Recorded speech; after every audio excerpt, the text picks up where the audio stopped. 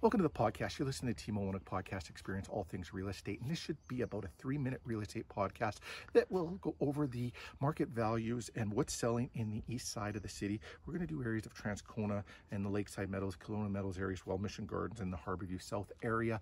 We'll talk about what's on the market, how many homes, what's sold, what's not, what's going above asking, what's going below asking.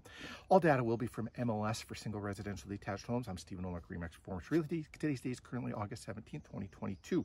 So let's start off in Transcona. That includes South Transcona, East Transcona, West Transcona, Canterbury Park, and Summerlea. Currently, they're showing 64 residential detached properties on the market. 13 of them came to market in the last 7 days. And of those 64 homes, 20 of them are new builds, leaving you with 44 residential resale homes.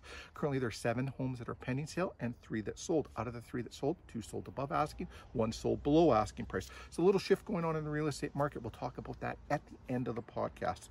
Now, you go into Lakeside Meadows, Kelowna Meadows, which includes Devonshire Park, Devonshire Village, Kelowna Green, Starlight Meadows, Crocus Meadows, and not Starlight Village, not Starlight Meadows.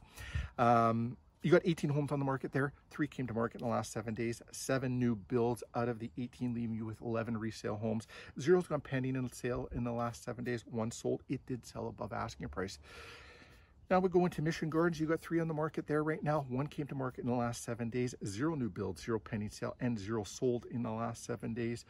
Harborview South, Bridgewood Estates, and Kelowna Estates, you got 4 on the market. 2 came to market in the last 7 days. Also 0 sold, 0 pending, and 0 new builds in the area according to MLS.